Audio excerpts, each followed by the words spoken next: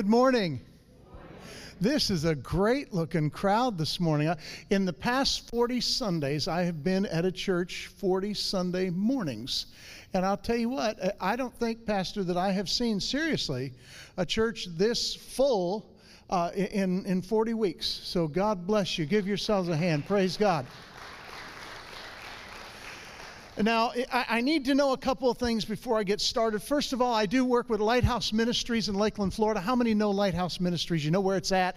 And thank you so much. We're going to talk a little bit about that today. Going to have a little fun along the way. But before we do, I need you to understand something, okay?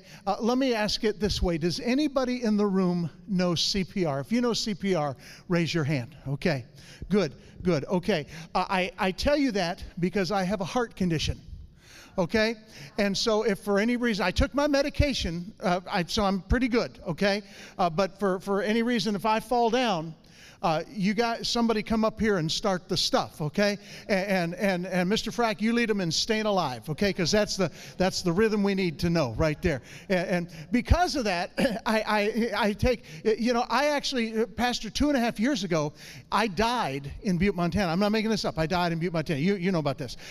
And the worst part about it was it wasn't like the beep, beep, beep, beep, beep. It was like beep, that one. Okay, and the worst part about it was the week before, I was at a conference with the guy who wrote the book 90 Minutes in Heaven, okay? I don't know, have you heard of that book or seen that book or read? And this guy at the conference took about 3 hours, and he told us about his 90 minutes.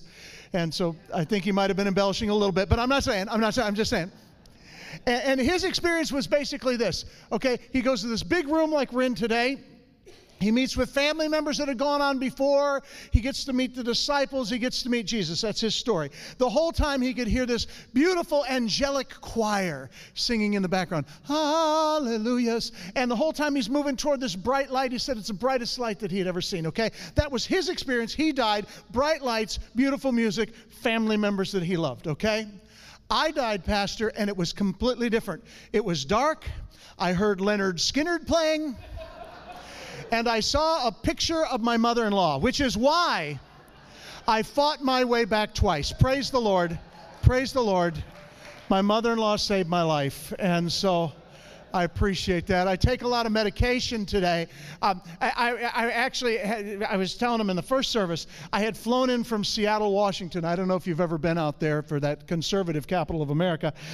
And there I was, and I'd taken the red-eye flight, flew overnight, got home, and was absolutely exhausted because I didn't sleep on the overnight flight. Who would have thunk it, right? And so I went to bed and slept till about 2 o'clock in the afternoon, got up, spent time with the family. I have 4 beautiful kids. I love my kids, Chapman, Coleman, the other 2. And so there I am. I wake up and I spend some time with the family. And about 7 o'clock at night, my wife comes to me. She goes, "You look horrible."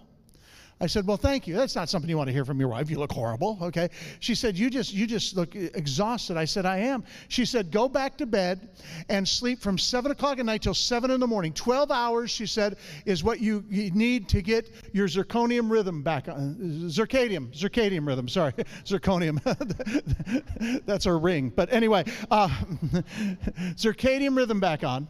And you'll be fine. So I went back to bed and slept again. Now, the problem was, folks, was that morning, I'm supposed to take medicine every morning at 9 o'clock and every night at 9 o'clock, okay? Have to have it 12-hour intervals, okay? I took mine this morning. We were okay? I took it just before the early service started, so I'm a half hour up and I'm okay, all right?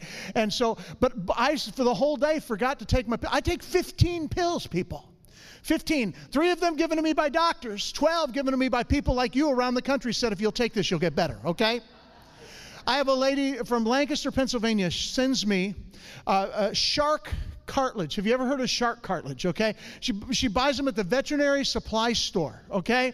They're the size of a Frisbee, okay? But they're 25 cents. At GNC, they're $2 a piece, 25 cents at the veterinary supply store. And you go, "You're not really taking something from the veterinary supply store." Look, people, recently that's been really popular. Get over it, okay? So I have 2 ladies from the essential oil companies. Now, where's my ladies in the room who are the essential oil wearers? Okay, I've got a couple over there. Any on this side? Okay, very good. So we can make sure we don't offend anybody. What company are you with? What company do you use their product?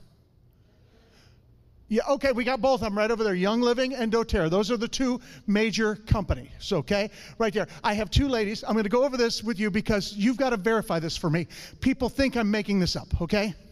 I have two ladies from the two companies who make me oil pills. You're familiar with this, okay? They take these ancient biblical oils, okay? And they buy empty pill capsules, right? Stay with me right there. And they fill them with these ancient biblical oils. They put them in a baggie, send them to me through the mail, which I believe is a federal offense, okay?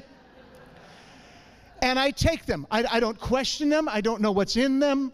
I just take them. The only oil that I know is in there is I know that both ladies put in 3 drops of an oil called frankincense.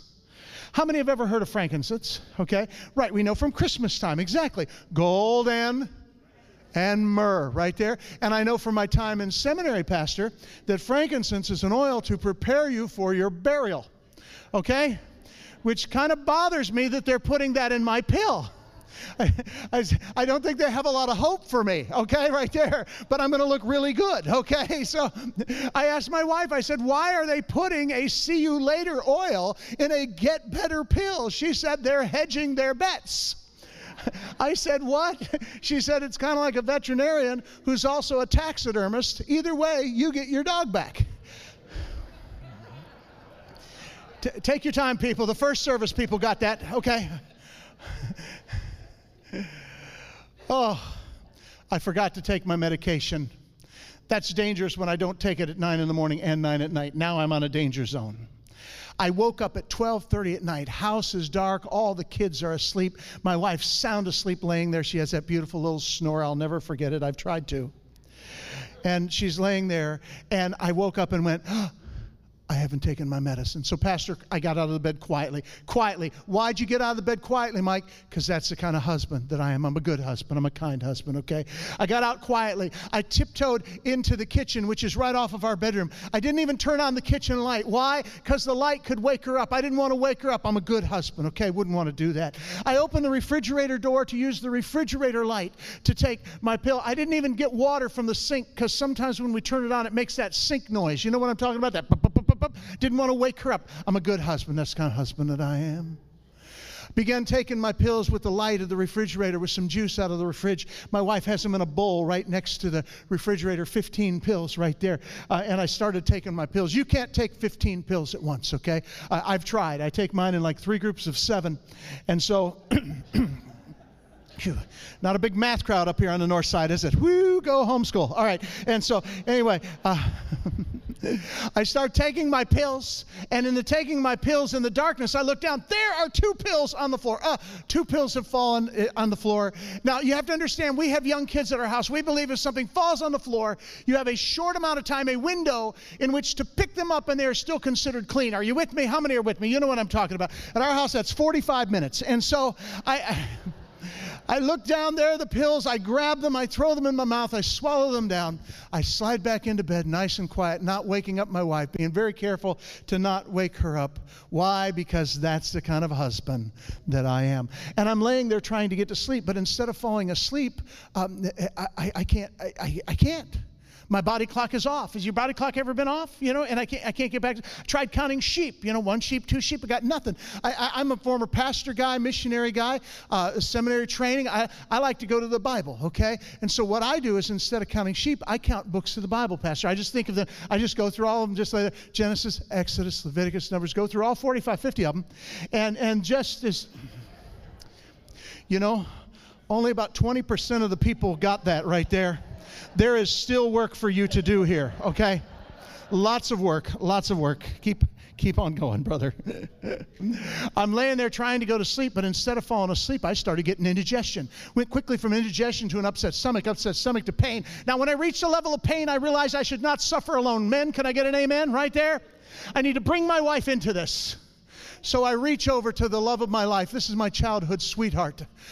We have been married for 36 years consecutively, okay? You know, this is what I'm talking. I leaned over to her and I shook her arm and I said, baby, wake up. I'm not feeling well at all. To which my wife, the love of my life, turns to me and says, roll over and go to sleep. You'll feel fine in the morning, okay? That was not the level of care I expect after 36 years. Am I right? Am I right? Come on, with me now, right there. Right. And I started to get mad. And then I said, no, anger's not good. Anger's not good. I said, what would Jesus do? And I thought he would send her to hell right now is what he would do. No, I said, Jesus. They're laughing, Pastor. It's okay. They're laughing. Jesus would give her a second chance, right? Amen. Yeah, half you're Catholic. You know what I'm saying? Come on. All right. Now, so here we go. There I am laying there, and it's getting worse and worse and worse. And so my wife is obviously not. And I thought, you know what? She didn't understand that I'm really in need. Okay. I have to use something to bring her in. And I thought about all the times that she would wake me up during the times that she was pregnant to feel the baby kicking. So if she can wake me up for kicking, why can't I wake her up for kicking, right? So I reached over, shook her arm, and I said, baby, wake up, something is kicking, okay? Right there. Thinking that, she would naturally do it because reciprocal right there. But she looks at me, opens one eye, and says, quit whining. Out of the mouth of a Christian woman, quit whining, okay? Now I'm angry. Now I'm laying at my side of the bed just talking to myself. She's already back to sleep. She can't hear me. She's already snoring again. I'm just talking to myself. I'm not whining. I know when I'm whining. I'm a man. I know when I'm whining. I'm not going to get better in the morning. I know when in fact, I hope I die. I hope I die to prove to you and your mother. There's always room for one more mother-in-law joke, isn't there? Always room for that. Well, finally, I couldn't take it anymore. I got up. I got dressed as noisily as possible, too, by the way, because that's the kind of husband I am. And so got in my car, drove 2.5 miles down to Lakeland Regional Medical Center. How many know where that is? You know where that is, right there. And I went into the emergency room, experienced a miracle. What was that, Mike? I went into the emergency room, and nobody was there but me. That's a miracle, right? Normally, you got to schedule an emergency room visit about 3 weeks out if you want to get in that night. They took me in, put me in room 1D. I remember the room very well. Into the room walks 2 doctors. One I know, he was the doctor that delivered 3 of our 4 kids. Behind him, a young tall fella from USF learning how to be a doctor.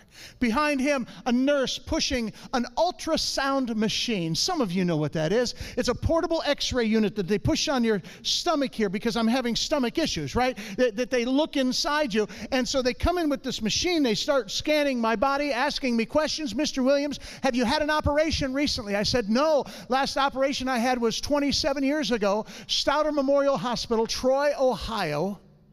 It's not even there anymore. Emergency appendectomy. Why, do you ask? He moved the screen toward me. They normally don't do this in the emergency room, okay? They normally keep it to themselves. Turned the screen toward me, moved the probe right in here, and he said, sir, it looks like if you had had an operation, we'd almost be for certain that they'd somehow inadvertently and accidentally left 2 sponges in you. There are 2 6-inch sponges, like medical-sized sponges in your intestinal tract. The young doctor leaned in. He said, one of the sponges looks like a dinosaur. Okay, that's what he said. Don't get ahead of me, people. Don't get it. You already know more than I knew at the time, okay? Looks like a dinosaur. So anyway, they finish scanning my body. They leave the room, okay? Where'd they go? They went out to that island that they have in the middle of all the emergency rooms where they have all the computers, because that's where doctors look up on Google to see what they think you might have, okay?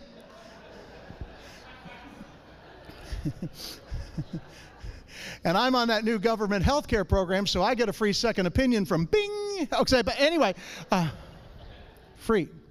No charge for that one.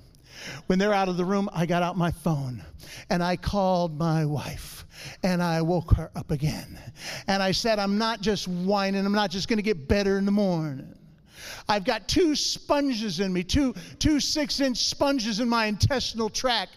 And the young doctor says one of the sponges looks like a dinosaur. To which my wife, the love of my life, my helpmeet unto the Lord, as the Bible says to me without emotion, we went to the dollar store today. What? Have you ever had somebody join your conversation that had no idea what you were talking about? I said, baby, I'm at the emergency room, the ER. I am here. Dr. Barrett is here, delivered 3 of our 4 kids. I have a T-Rex in my intestines.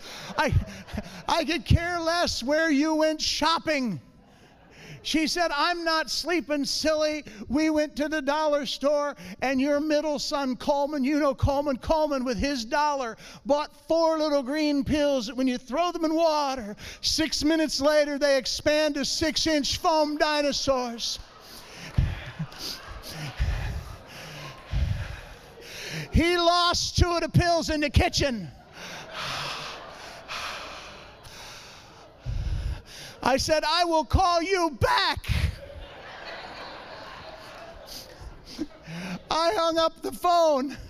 I reached over. I pushed that button on the side of the bed. Let me tell you, they're quicker in the emergency room than they are the rest of the hospital, okay? Pushed that button. Almost immediately, both doctors and the nurse came in. Yes, Mr. Williams, are you all right? Because at this point, they had no idea what was wrong with me. Yes, Mr. Williams, are you all right? I said, ah. And I told them what my wife had told me, and they started laughing at me. Yeah. No, not just laughing. No, calling other people in other parts of the hospital to come down to the emergency room, and they would rescan my body over, and they would hold the probe right here. They'd go like this. Look, it looks like the dinosaurs are running. That's what they would do. Finally, I said, okay, what do you have to do? Do you have to pump my stomach? Now, I said that because I used to watch Emergency Squad 51. How many remember that show?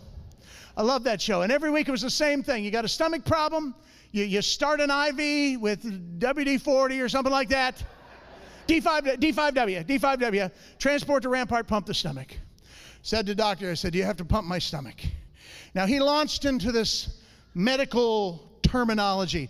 I hate it when doctors do that. We're not medical people. Give it to us in plain. No, I believe according to the AMA guidelines, the pH nature of the sponge material compared to the acidic value of your stomach. I got nothing. Okay? Nothing, Pastor. And so then he gave me the understanding, and he walks out of the room. Walked out. I'm just kind of looking dumbfounded. Now, the young doctor's there. Young doctor had not been to probably as much medical school, didn't have as much long theory in medical observances. He looked down at me. He said, you didn't understand a thing. He said, did you? I said, no, I didn't. He said, I can see from your charts here that you're a missionary in the Dominican Republic. I said, yes, my wife and I spent a long time there. He said, a Christian missionary? I said, yes, Christian. He said, I'm a Christian too. And I said, what brand? He said, Methodist. I said, I'll be the judge of that. That was a joke. I hope you visitors are not Methodist. I was just, are you? Okay, if you are, I'm sorry about that. I don't mean I'm sorry you're Methodist. I'm sorry I said that. It was a joke. For those online, I was joking. It was joking, okay? We love the Methodist folks. So he said, yes, I'm a Christian too. He said, I can give it to you in biblical terms or medical terms. I said, well, I said, I'm also a comedian. Maybe you give it to me in comedy terms. He said, I'll give it to you in biblical terms. I said, perfect, I can get that. He said, Leviticus 47:2. I said, slips my mind right now. In fact, I'm going to ask the pastor to stand. No, I'm 47:2. I said, what is that? He looked at me and he says, the Bible says, and it came to pass. That's what he said. That's what he said. Now you say, Mike, what does this have to do with your text, by the way, which is going to be in Luke chapter 10, okay? What does this have to do with the text? And if you'll give me about 15 minutes, I'm going to figure that out, okay? But you can find Luke chapter 10. But here's what it has to do with today. We need to laugh. The Bible says a merry heart does good like a medicine. Laughter is good for the soul. 42 times in Scripture, laughter is mentioned. The New England Journal of Medicine says if we laugh 100 times a day, it's equivalent for our heart muscles of jogging 10 miles. Wow. Right. Not all the muscles, but the heart muscle. Smart aleck. Folks, there has probably never been a time that the church of Jesus Christ needed to demonstrate joy more than right now. People are afraid. People are scared. Why? Because sometimes even good folks, sometimes even Christian folks forget that we are eternal. Sometimes we forget we are eternal. Forget we get our eyes on self and stuff. But here's what I know. I'm not looking for anything other than the sound of a trumpet. The trump of God. The Lord himself shall descend from heaven with a shout. And those which are alive and remain will be caught up together to meet the Lord in the air. Amen? And that gives us reason for joy. That gives us reason to know that no matter what happens, he's got the whole world in his hands, okay? He's got this under control. We had a wonderful Sunday school lesson with Brother Rakes this morning, and we were talking about, the Saul's kingdom and rule and David's kingdom and rule, and all the stuff that they were going through there was to help them learn this wonderful lesson about their own lives and to think about themselves and to remember that the only thing they needed for a king was Jesus Christ, was God the Father, and for us today. So today, let's pray and let's open the Word this morning, all right? Heavenly Father, I will do my best to distract these folks from the news and the newscasts and the fake news and the real news. I will do my best to distract them from diagnoses that they've had, from doctors, from Facebook posts that made them mad and upset them, from things that have bothered them on the road this week. But Father, I ask that your Holy Spirit would speak to our hearts today, because if that happens, individually, if that happens, then today has been a success for your kingdom. And it's in the name of Jesus I pray. Amen. Amen. All right, Luke chapter 10. We're actually starting in verse 25 is where we're starting, but we're going to pick up the story in verse 30. I'm going to just give you a quick capsule of the first part, because you know it. You remember the story from Bible school. You remember the story from sermons that you've heard. How many of you have you would say, Mike, I was practically grown up in the church. I've been at least 20 years of sermons under my belt. Anybody in the room? Okay, good amount of people. You know this story, and you know it well. A lawyer comes to Jesus, and he asks them the question, and they're dealing with this topic of who is my neighbor? They're dealing with this topic of here we got love God with all your heart, your soul, your strength, your mind. We all know that verse. And love your neighbor as yourself. And how do we love our neighbor as yourself? Have you ever had a neighbor that was hard to love? Who's had one? Anyway, okay, 3 of you. Beautiful. I'm talking to you guys this morning. And the rest of you are going to get one now because you weren't honest about it, okay? They're going to move in this week, okay? You wait. You see. You'll wish you raised your hands, okay?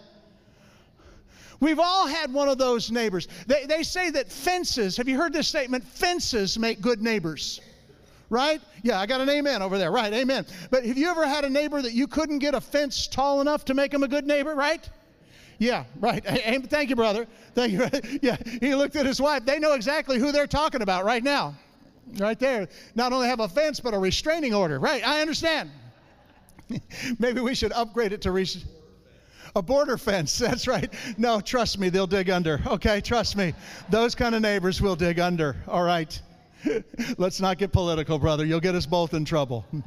Plus, I know nothing about politics. My dad, the only thing I know about politics, my dad taught me. I was about 13. He said, son, politics is taken from 2 words, poly, which means many, and ticks, which are blood-sucking creatures. Okay, that's the only thing I know. Sorry. If that offended you, get saved. Okay? Get over it. Do both. All right. Now, okay, so we've got this guy who comes to Jesus, and I can kind of picture them out there. Maybe they're standing on his front porch. And he's saying to Jesus, but Jesus, who really is my neighbor? Okay, I got the guy on my left, okay. Guy on my right, it's okay. Yeah, guy across the street, there's a whole street there. What about the guy catty corner? What about the guy behind me? Jesus, you don't know what it's like to be a neighbor to that guy. He's got 3 boats and 4 cars in his backyard. The grass has grown up. In fact, my house is worth $10,000 less because of that guy, and that's not good biblical stewardship. All those excuses that we have. I love the way Jesus answers him. Jesus didn't go, well, you know, in the original Phoenician language, neighbor meant this, but since the Jews, blah, blah. He didn't. He said, let me tell you a story. And I believe this is why the children love Jesus, because they could understand exactly what he said. Let's go to the story of Jesus. The question is, who is my neighbor? And Jesus answering said, once upon a time, a man was going from Jerusalem to Jericho. So right up front, he establishes that this neighbor person is not someone who is geographically located to you. In fact, I might suggest and commend you, Pastor, that around your church are pictures of neighbors. I love this. Would that we all see these folks. Ecuador, Sudan, Italy, Spain, Mozambique, India, Israel, Thailand, Papua New Guinea, Tibet. I don't even know where that is. Somebody said Mulberry. No. Gansu, am I saying it right? Am I saying it right with all respect? Okay, Gansu, okay. But Jesus took away the fact that a neighbor is geographic location close to you. All right? Jesus said it's travelers. It's someone from a strange. And it said this man, this neighbor, fell among thieves. Anybody in this room ever been robbed? If you've ever been robbed or stole from, hold up your hand. Hold up your hand. Okay. Doesn't it hurt? Doesn't it bother you? It's a surprise. You can't prepare for a thief because the thief comes in the night. The thief comes in the day when you're not there. Thief comes when you are not prepared for it. In fact, Jesus gave the great illustration in John chapter 10, verse 10. He said, the thief comes, the robber comes to steal and to kill and to destroy that which is good. Now help me out, but what he said the last part was, Jesus said, but I have come that you might have life and that you might have it more abundantly. Jesus says this neighbor fell among thieves. They stripped him of his clothing. I've never been robbed like that before. How about you? But I live, in fact, tomorrow morning I'll be in the Dominican Republic. I know there are places up there at night. There are certain mountains that we don't go to at night because we know if we get robbed, they will take everything. And I mean everything. Why did they do that, Mike? Because it's hard to ask for help when you've lost everything. People don't open the door when you're standing outside and they go, he lost everything.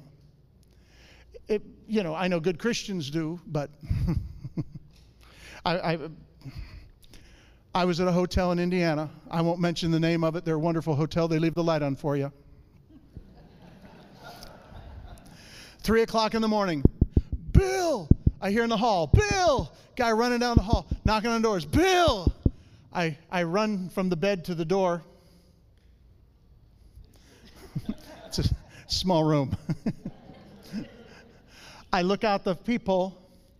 There's a naked guy in the hall.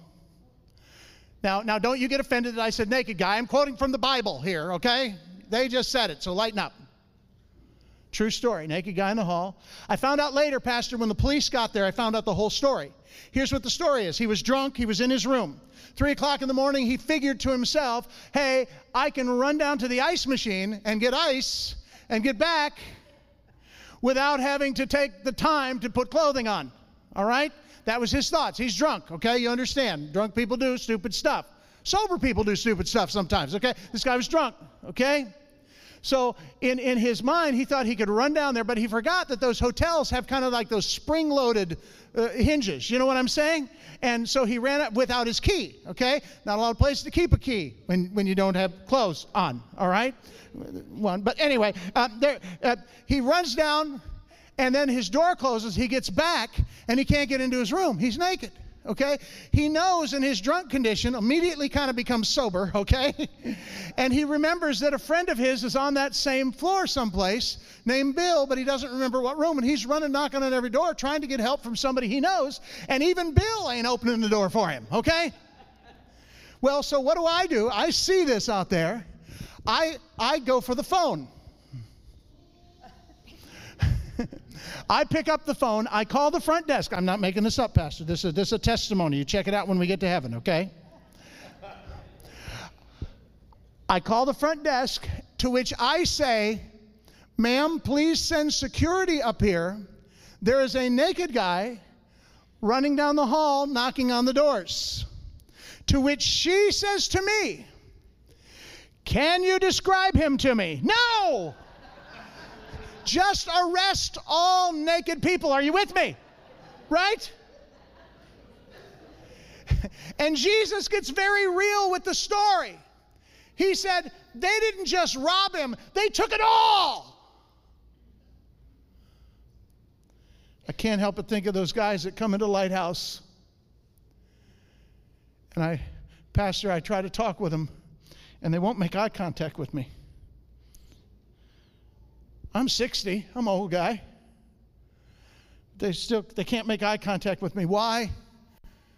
Because they're ashamed. They're ashamed at the life that they'd been given, but yet somehow squandered. I think of that old song, wasted years, wasted years. Oh, how foolish that I wandered in darkness. Remember that? They're ashamed. Jesus said,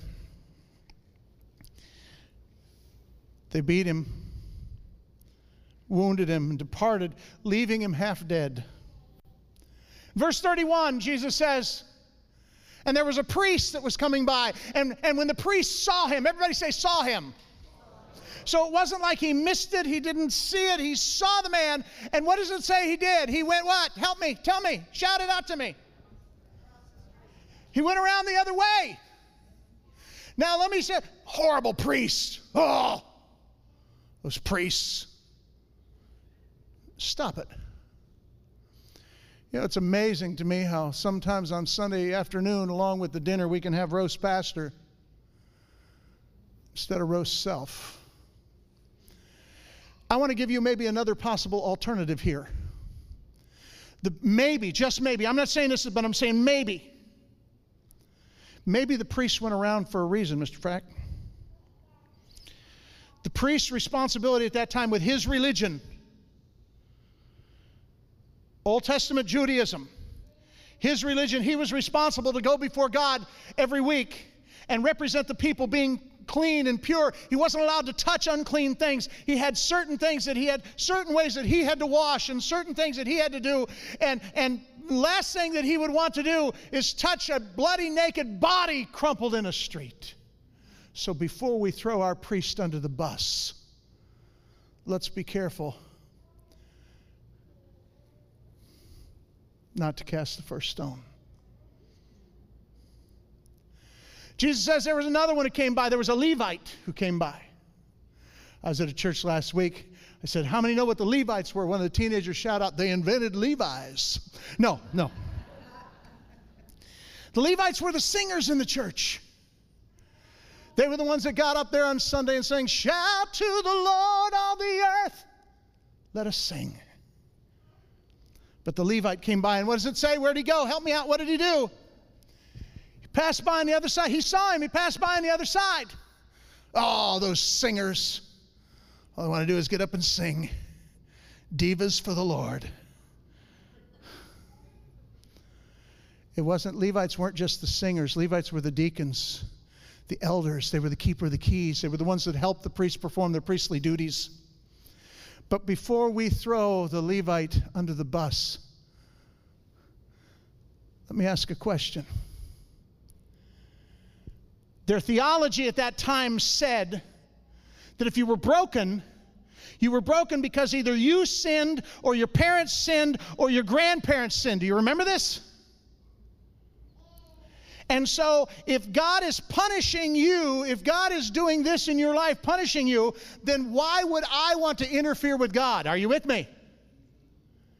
Do you see what could have been his reasoning? I'm not saying it was. I'm saying it could have been his reasoning. But he had a reason, a legitimate reason why he couldn't get involved. His religion didn't allow him to get involved. There was no greater reason for someone in that day amongst the Jews to not get involved than their religion. Let God do what he's doing. I kind of hurt for the Levite who had to get up that next Sabbath and lead the folks in singing, "Shout to the Lord, all the earth let us sing." But yet know that there were some that somehow in his theology were outside of the grace. Breaks my heart. Jesus gives us one more though, doesn't he? Stay with us. Look there. Verse 33, I believe. But there was a certain Samaritan. Now, what we know about the Samaritans, we know a little bit about the Samaritans from biblical history. We also know about the Samaritan from the Samaritan woman, right? So number one, we know that the Samaritan was, and I'm using their terminology, not mine. I'm not trying to offend anybody. I know this is probably a politically incorrect term, but it's what they used at the time. A Samaritan was a half-breed. Remember, they were very careful, very secure back then. You didn't intermix religious faith. No, you didn't even intermingle rabbinical faith. If you had two different rabbis, no, you stayed right in there. But especially, you didn't marry outside of the race. Let me throw this. What if the Samaritan was both Jew and Palestinian? What would that be today? Imagine what it would have been 2,000 years ago. What did the Samaritans believe? Well, we know from the woman at the well that they believed in God. Now, to give you a quick understanding of the Samaritans, let me tell you this. They believed in the first 5 books of the Bible. They, like the Jews, many of them had them memorized. They believed in the 10 Commandments. They believed that those 10 Commandments were the scriptures that were written by God himself, as the scripture declares, written by God himself, that God put down, this is how to live. This is the divine directives for good living and moral living and good life. But they believed, and this is going to sound an awful lot like us today. Think about this. They believed that the Jews had added to the law of God. They believed that they had added 613 admonitions and different amendments to the law of God. What do you mean, Mike? Well, let's take the Sabbath, for instance. Remember the commandment about the Sabbath? Remember the Sabbath. Keep it sacred. Keep it holy. It was the first law put down by God that made sure that laborers, it was the first labor union law. It was the first law that protected you from having to work 7 days a week with no time off. God gave that to you, nobody else.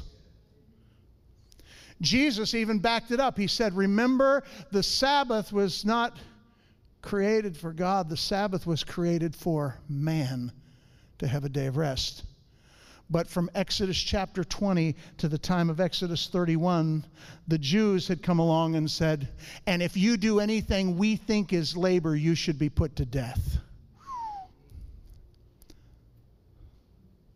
Samaritans, let me roll along. Jesus says, but a certain Samaritan, as he journeyed, came where the broken man was. And when he saw him, he had compassion on him. What is compassion? Compassion is caring with action. Okay? Compassion is not just caring. Compassion is caring with action. And it's, Jesus says, and he went to him and he bound up his wounds, pouring oil and wine on him. That was the medicine and the painkiller of the day. And set him on his own beast. He puts the guy on his own beast. I don't know if I'd have done that. I don't pick up naked people in my car. I have Corinthian leather. I want to keep it nice. Maybe if I had a towel. I would have called an Uber donkey back then, right there. Yeah. Could I get an Uber donkey down here? Right. Yeah, somebody with vinyl. And brought him to an inn. What is an inn? An inn is a hospital. An inn is a place that can help. An inn is something that can provide nurture to what the person needs. Oh, Mike, you're with Lighthouse. Hey, thanks for mentioning that. Lighthouse Ministries is an inn right here in West Central Florida to take in the broken, the hurting, the needy, the addicted, those that have been beaten by the world. You know what? We may not be able to identify with everybody in this story. We may not be able to identify with the priest. We might not be able to identify with the Levite. We might not be able to even identify with the Good Samaritan at this point. But what everybody in this room can identify with is we have all at one point in our life been broken over something. We have all been hurting. Now, I want to point this out. It's interesting that the Good Samaritan didn't just come by and toss money to him. Okay? He didn't just say, oh, here's some money. And I want to bring that up because if you come down with me today to Lighthouse Ministries, we can have lunch down there, sit down with the guys, and you can talk to the guys, and the guys will tell you most often one of the worst things you can do is give away money to somebody on the street. See, sometimes we as Christians, good Christians, we have that godly values in us that we understand that, and we see people and we're hurting for them, and we go, oh, here's the quick fix. But our guys will tell you most of the time, now seriously, listen to me, if God speaks to you and tells you to give money, you give every dollar that God told you to give. But don't give it because of false guilt. Because our guys will tell you most of the time when you give away money, you're just pushing addictions farther down the line. They're just waiting for enough money. I've heard story after story. You have too. Oh, can I buy you some food? No, I don't want any food. Just money. Oh, hey, can I give you a job? No, I just need money. Why? Because we have to be careful that our kindness, what we think is compassion, doesn't become hurting in action. There's a wonderful book. It's called When Helping Hurts. We don't want to do that. Okay? Lighthouse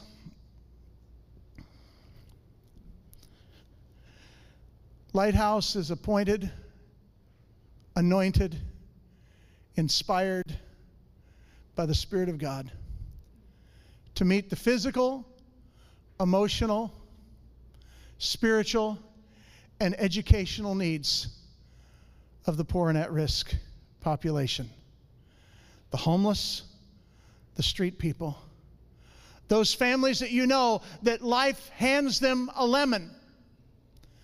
The paper you have that we gave to you coming in today tells you a story of a couple by the name of Ken and Janet who had a great family, a wonderful family. Everything was going great for them until their daughter got cancer. And that cancer was quick and took their daughter in 6 months, I believe. And the situation was, but it also racked up doctor bill after doctor bill, and they ended up losing their home. They lost it all.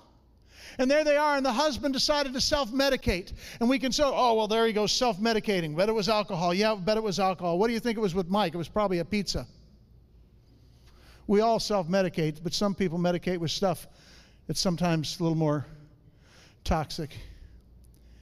He chose to medicate with alcohol to try to forget the loss of his daughter. Let's be careful not to be too critical. Let's have some grace. Well, unfortunately, the alcohol didn't work, made him angry and violent. He began to hit the family. The police were called. Now he's got a record for abuse. And Pastor, he's so embarrassed. He's so naked before the world. And without Jesus, he put a gun in his mouth and he pulled the trigger in the family car. No insurance, car is ruined. And that wife is left with one child, their other daughter, who's still there. What does Lighthouse do? We're the inn. We're set up to take that child, that mom. We're set up to get them education. We're set up with licensed clinical and Christian counselors to come alongside that mom and that child and help them get through that. That's what Lighthouse does. Yes, yes, yes. Didn't you give out 254,000 meals last year to poor people? Yes, we did that. Don't you have programs that go into the poorer areas of Lakeland and Winter Haven and Ybor City to minister to those poor kids out there? Yes, we do. But bottom line, we take people, neighbors who are broken, and we help them find Jesus. We help them find life. We help them find education. We help them back on their feet. Let me let you meet 4 of the people that your church, because you support Lighthouse, let me let you meet 4 of the people who you have helped. Brother, go ahead and run that.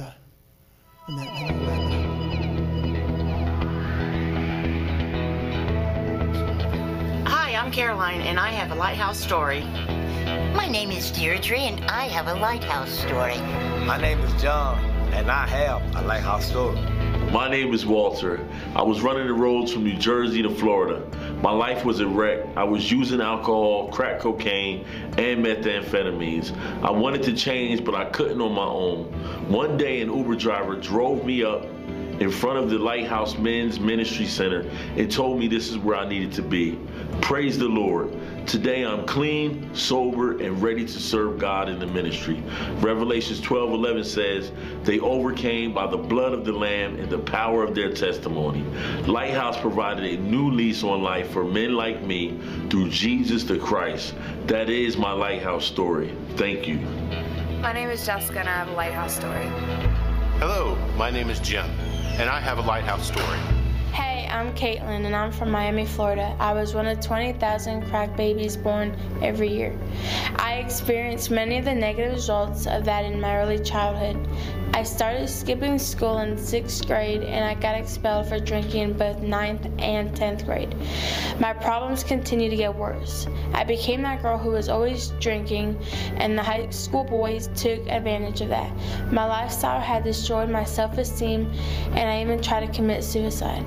2 strangers helped me find Lighthouse Ministries. Since coming to Lighthouse, I found a relationship with God through Jesus Christ. I have been baptized, and I am finding God's peace and purpose for my life. That is my Lighthouse story. My name is Leander, and I have a Lighthouse story. My name's Chris, and I have a Lighthouse story. Hello, I'm Beth, and I have a Lighthouse story. We had moved from New Jersey to Florida trying to find stable employment after my husband had lost his job. Life was a struggle. Our car was repossessed, and money was running out. We had to use t-shirts for diapers for our twin daughters. The struggle became too much for my husband, and he left us. Our landlord was kind, but after a few weeks, we could not stay there anymore. There I was at 44 years of age with twin 3-year-old girls, and now we were homeless. Miraculously, I found out about Lighthouse Ministries. My hopes arose as a friendly voice answered the phone and assured me that God had a plan for my life. Lighthouse wanted to do more than provide an overnight stay. They wanted to help prepare me for the task of independent living. Our first night we were afraid, but we were surrounded by people who loved us. At Lighthouse, my children were fed, educated, and discipled in Christian faith. At Lighthouse, I was given education I needed to thrive as an individual. I now have full-time employment. My daughters are doing better than ever. Thank you for providing Lighthouse for women like myself. My name is John, and I have a Lighthouse story. My name is Tashika, and I have a Lighthouse story. Hello, my name's Joel. My story is different. I grew up in a great Christian home. I loved Jesus, served at my church, and was even part of the worship team. After high school, I went to a Christian college, but there I met a whole new group of people, and I started drinking. We joked about how it would give us good testimonies, but I became an alcoholic, and eventually I dropped out of a Christian college. For the next 5 years, I was a hard-working alcoholic making your special coffee drinks at Starbucks. Then an auto accident changed my life, and I turned to hard drugs to deal with my pain. At 28 years of age, this church kid went looking for recovery programs and found I couldn't afford any of them. Then I was offered a place at Lighthouse, and it was free of charge. Praise the Lord, my life is back on track, and I'm clean and sober and have no desire to return to the pig pen again. Lighthouse provides restoration for the church kids just like me, and it'll be here for your kids or grandchildren if they ever need to be rescued. That's my Lighthouse story. Thank you. My name is Veronica, and I have a Lighthouse story. My name is Lynn, and I do have a Lighthouse story.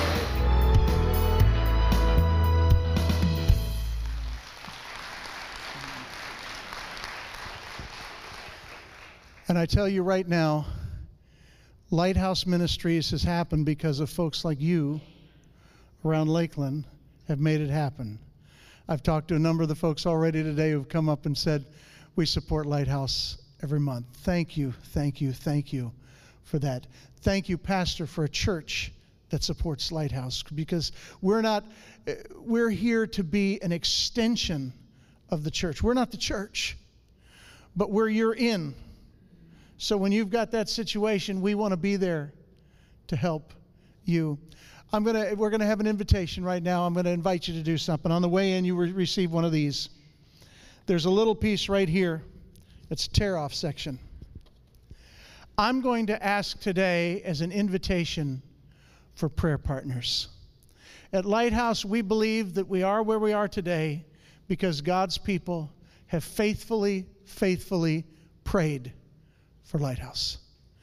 And I would love today to raise a group of prayer warriors from New Life who would be willing to, one day a week, Monday at 10 minutes after 9, you don't have to read it then, but at 10 minutes after 9, you'll receive a text from Lighthouse Ministries.